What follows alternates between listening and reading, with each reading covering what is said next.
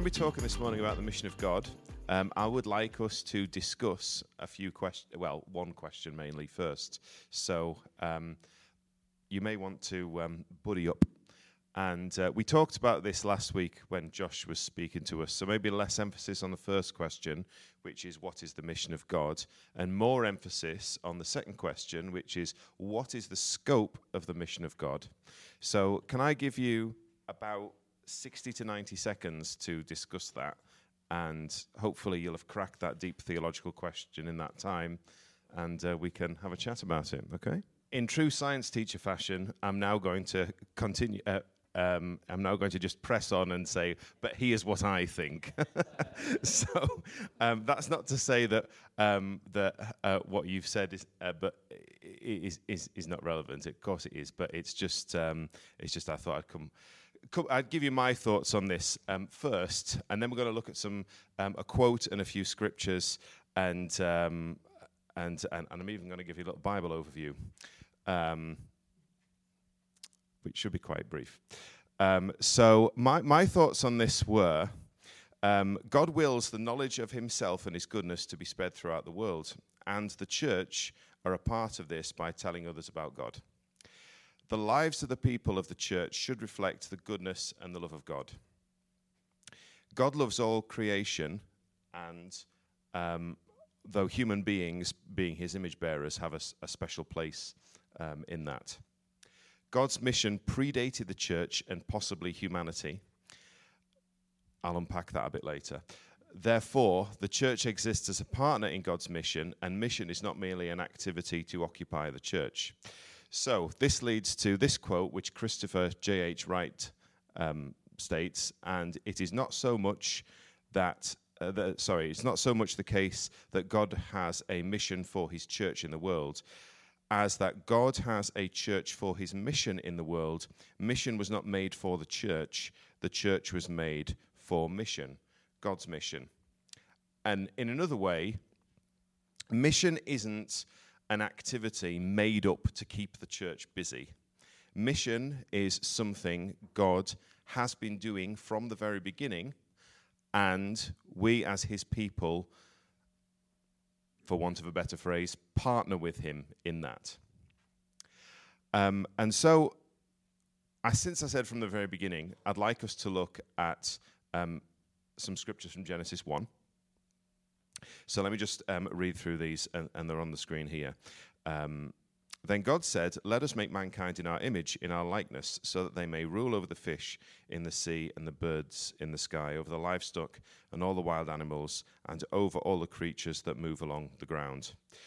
So God created mankind in his own image. In the image of God he created them. Male and female he created them. God blessed them and said to them, "Be fruitful and increase in number. Fill the earth and subdue it. Rule over the fish in the sea, the birds in the sky, and over every living creature that moves on the ground."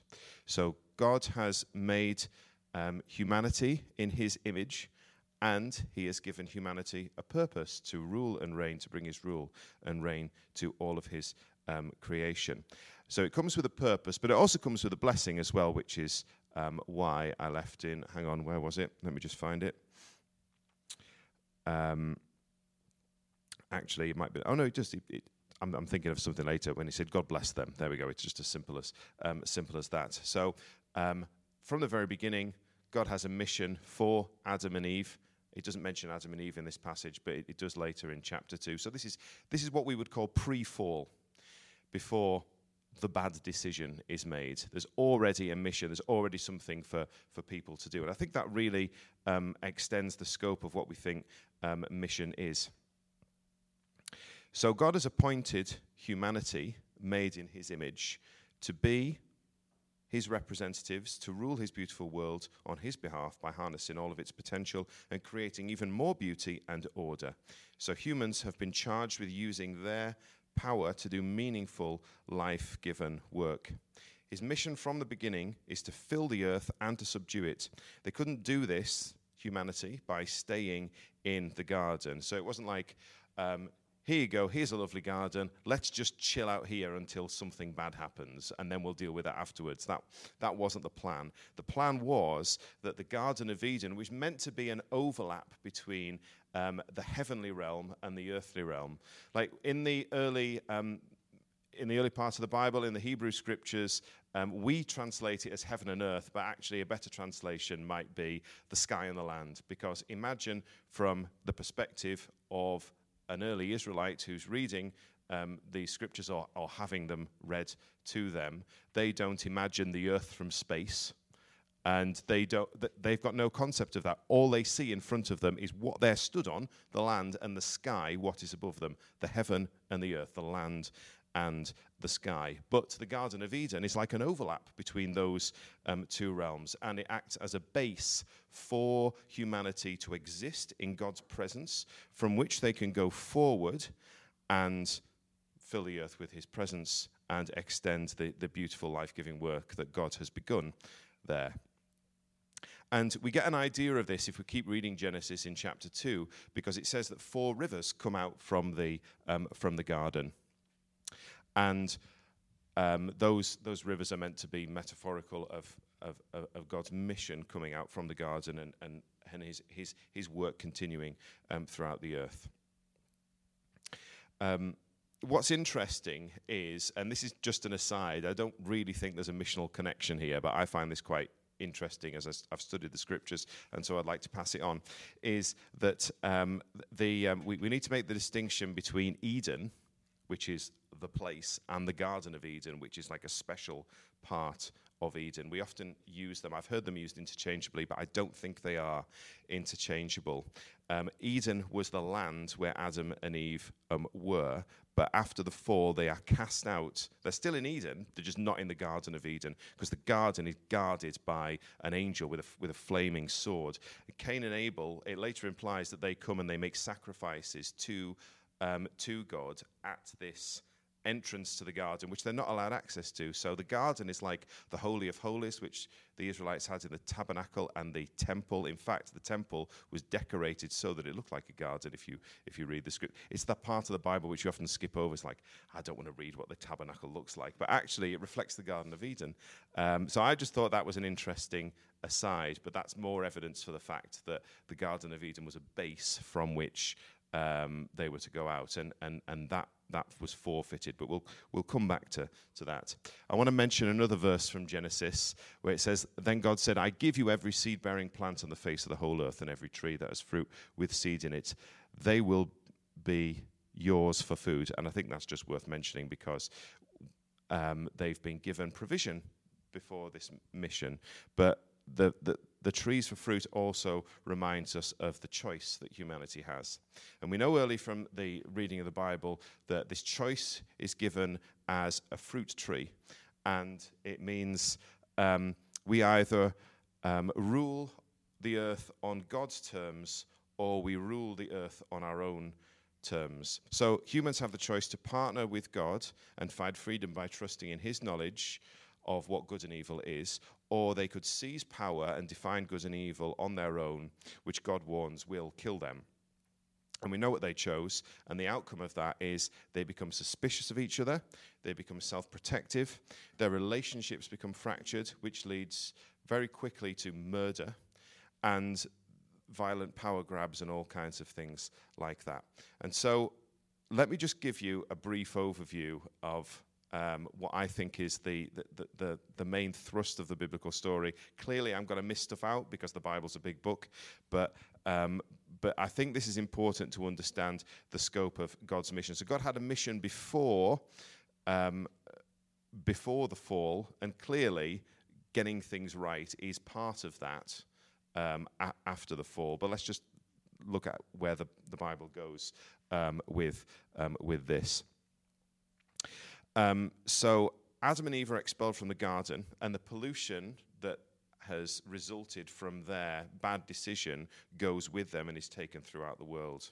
And if you read the first few chapters of Genesis, you understand that things get progressively worse, and ultimately a whole civilization is formed around their bad decisions, which the Bible often refers to as Babylon, and its mandate is, well, what they've done is they've redefined evil as actually being good, and that's how they live their lives. And part of God's mission is to right this wrong. The Old Testament looks forward to an anointed one, a second Adam, if you will, who will achieve the victory to unlock this mission. Israel was another representation of humanity set apart to achieve God's purposes. Of course, we read that they weren't, on the whole, very good at that. The prophet said that God was going to send an anointed one to cover for their failures and to transform the people's hearts and minds so they can make the right choice. And that person was Jesus of Nazareth. He said he was going to be bringing the Old Testament. Well, he did. He announced, you probably know the story of he read the scroll in the synagogue, the scroll from Isaiah, and said, these promises are fulfilled today. He said he was the fulfillment of Old Testament promises, bringing them to completion. And he also, we read about in Jesus' life that when he's tempted in the wilderness, he is confronting Satan. He has a choice at that time, and he passes the test that Adam did not pass. In fact, if you look at other things that happen to characters in the Bible, you realize that there are tests which they don't pass. Abraham has a test when he goes down to Egypt with his wife Sarah, and he lies about who she is.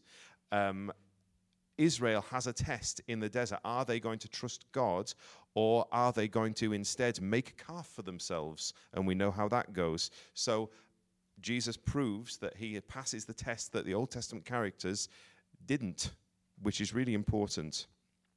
And then Jesus announced that God had arrived to rule the world through himself. Jesus taught about God's definition of what good and evil is, so flipping it back around to what it should be as opposed to what Babylon has corrupted it to be. And he said that the real power in life is not through ruling with an iron scepter, but it's through serving others. According to Jesus, it's people who love the poor and even love their own enemies. These are the kinds of people who actually rule the world. And he came to take the consequences of our evil onto himself, and his sacrificial love proved more powerful than evil, than even death itself. So now humanity is presented with a new choice. The tree of decision. Adam's tree, Jesus' tree, which is the cross. In fact, he had the choice, didn't he? He said, let this cup be taken from me, but not my will, but your will. And even though he knew it was going to be horrible, he still went through with it. And in fact, this is the decision which is presented to us. Here's the cross of Jesus. What are you going to do about it? Are you going to accept that Jesus is Lord? Or are you going to continue going your own way? That is our decision. Stick with the old way of being human, or venture into a new way. And so we read in, say, Acts and so on, that those who chose the way of Jesus find themselves energized by a new power, the power of God. And people who know that they are loved, these are people who know that they are loved and forgiven by God, they can become people who love and forgive others in return.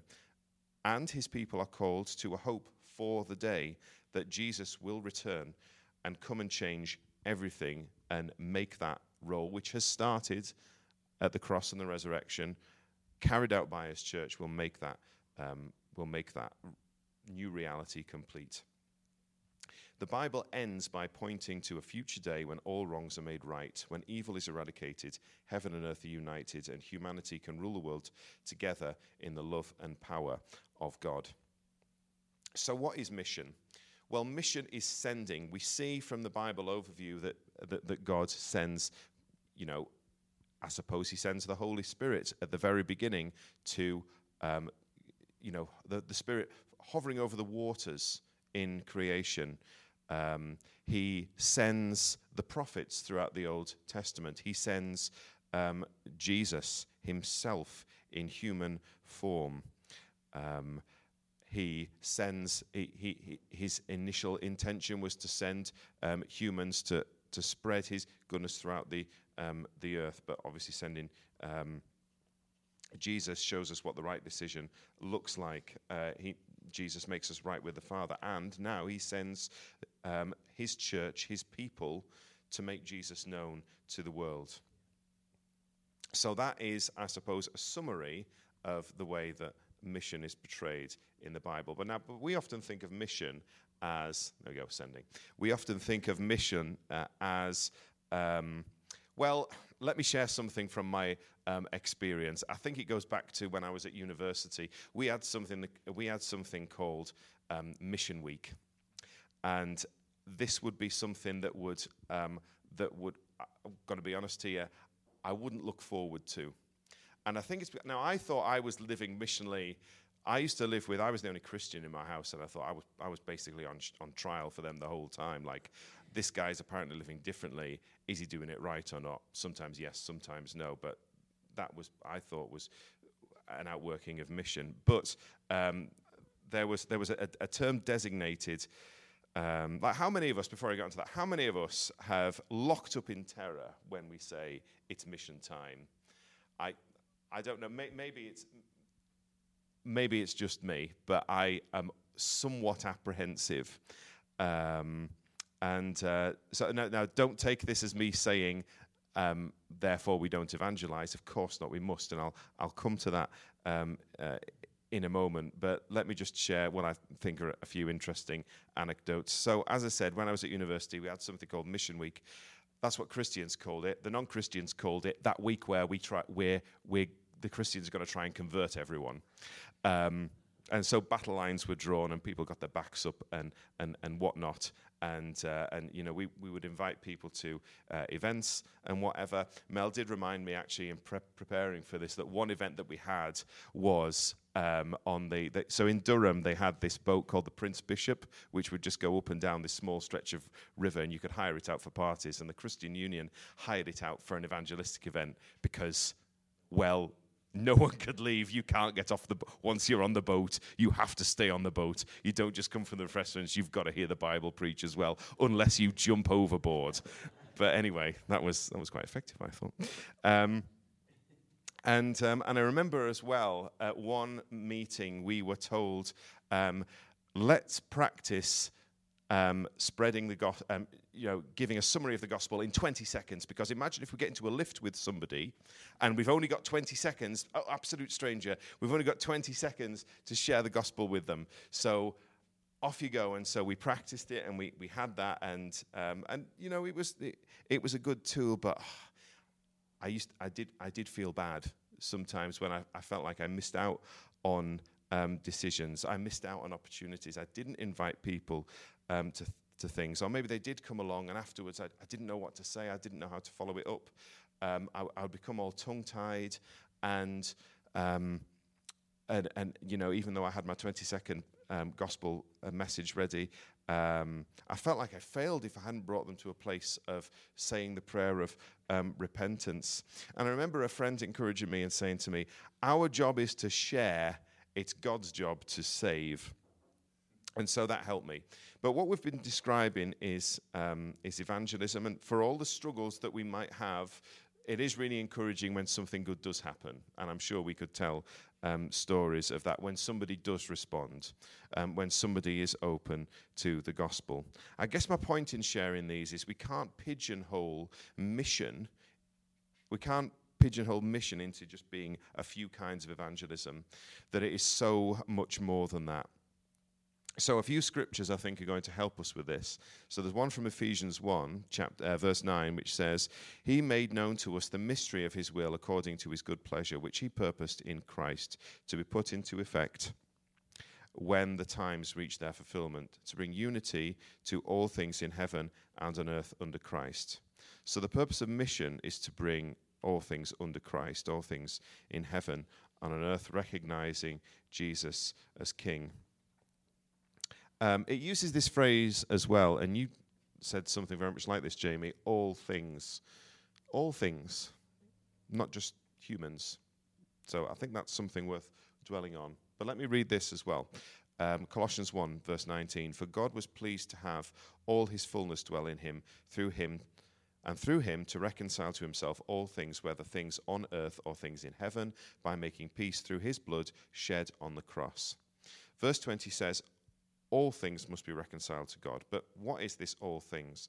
Well, if we look a bit further back in Colossians, I think it unlocks the key to this. It says, the Son is the image of the invisible God, the firstborn over all creation, for in him all things were created. Here we go.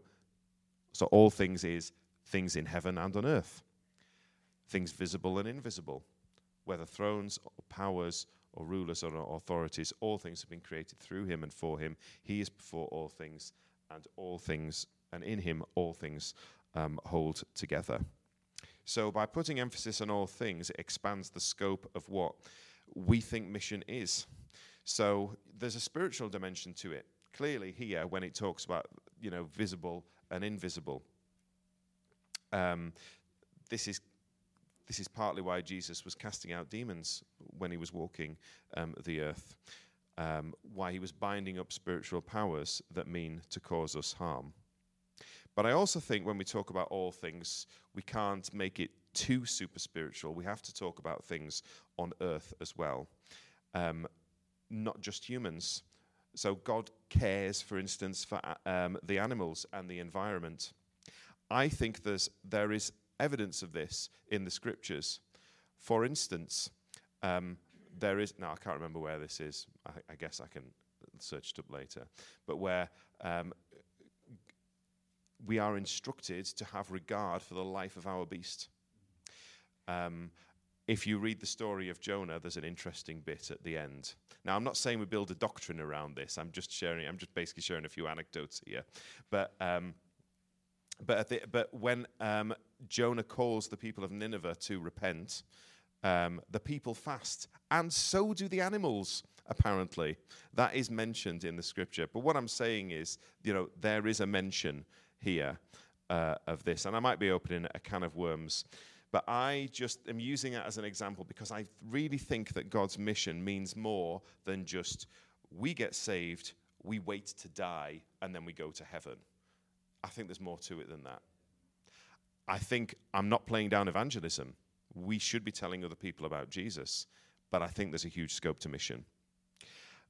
And like Gavin said, more than we can actually realize.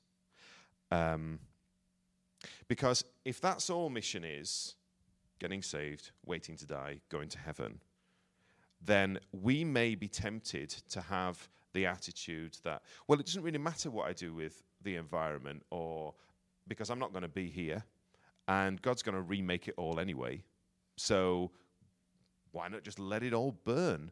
I don't think that's a good attitude. I don't think it is at all. That's why I think it's important to try our best to, for instance, live sustainably. Josh mentioned is recycling part of mission, and I nodded when he said that. I think, yeah, it is. I mean, not just solely recycling. It's like, well, if I'm going to take anything from this sermon this morning, I'm going to make sure that I recycle more stuff. Yeah, clearly it's more than that, but I'm saying it's part of it. Maybe as consumers, we've got a missional obligation to choose ethical options where possible. I'm not saying I always do, but I try to be more aware of this as time goes on.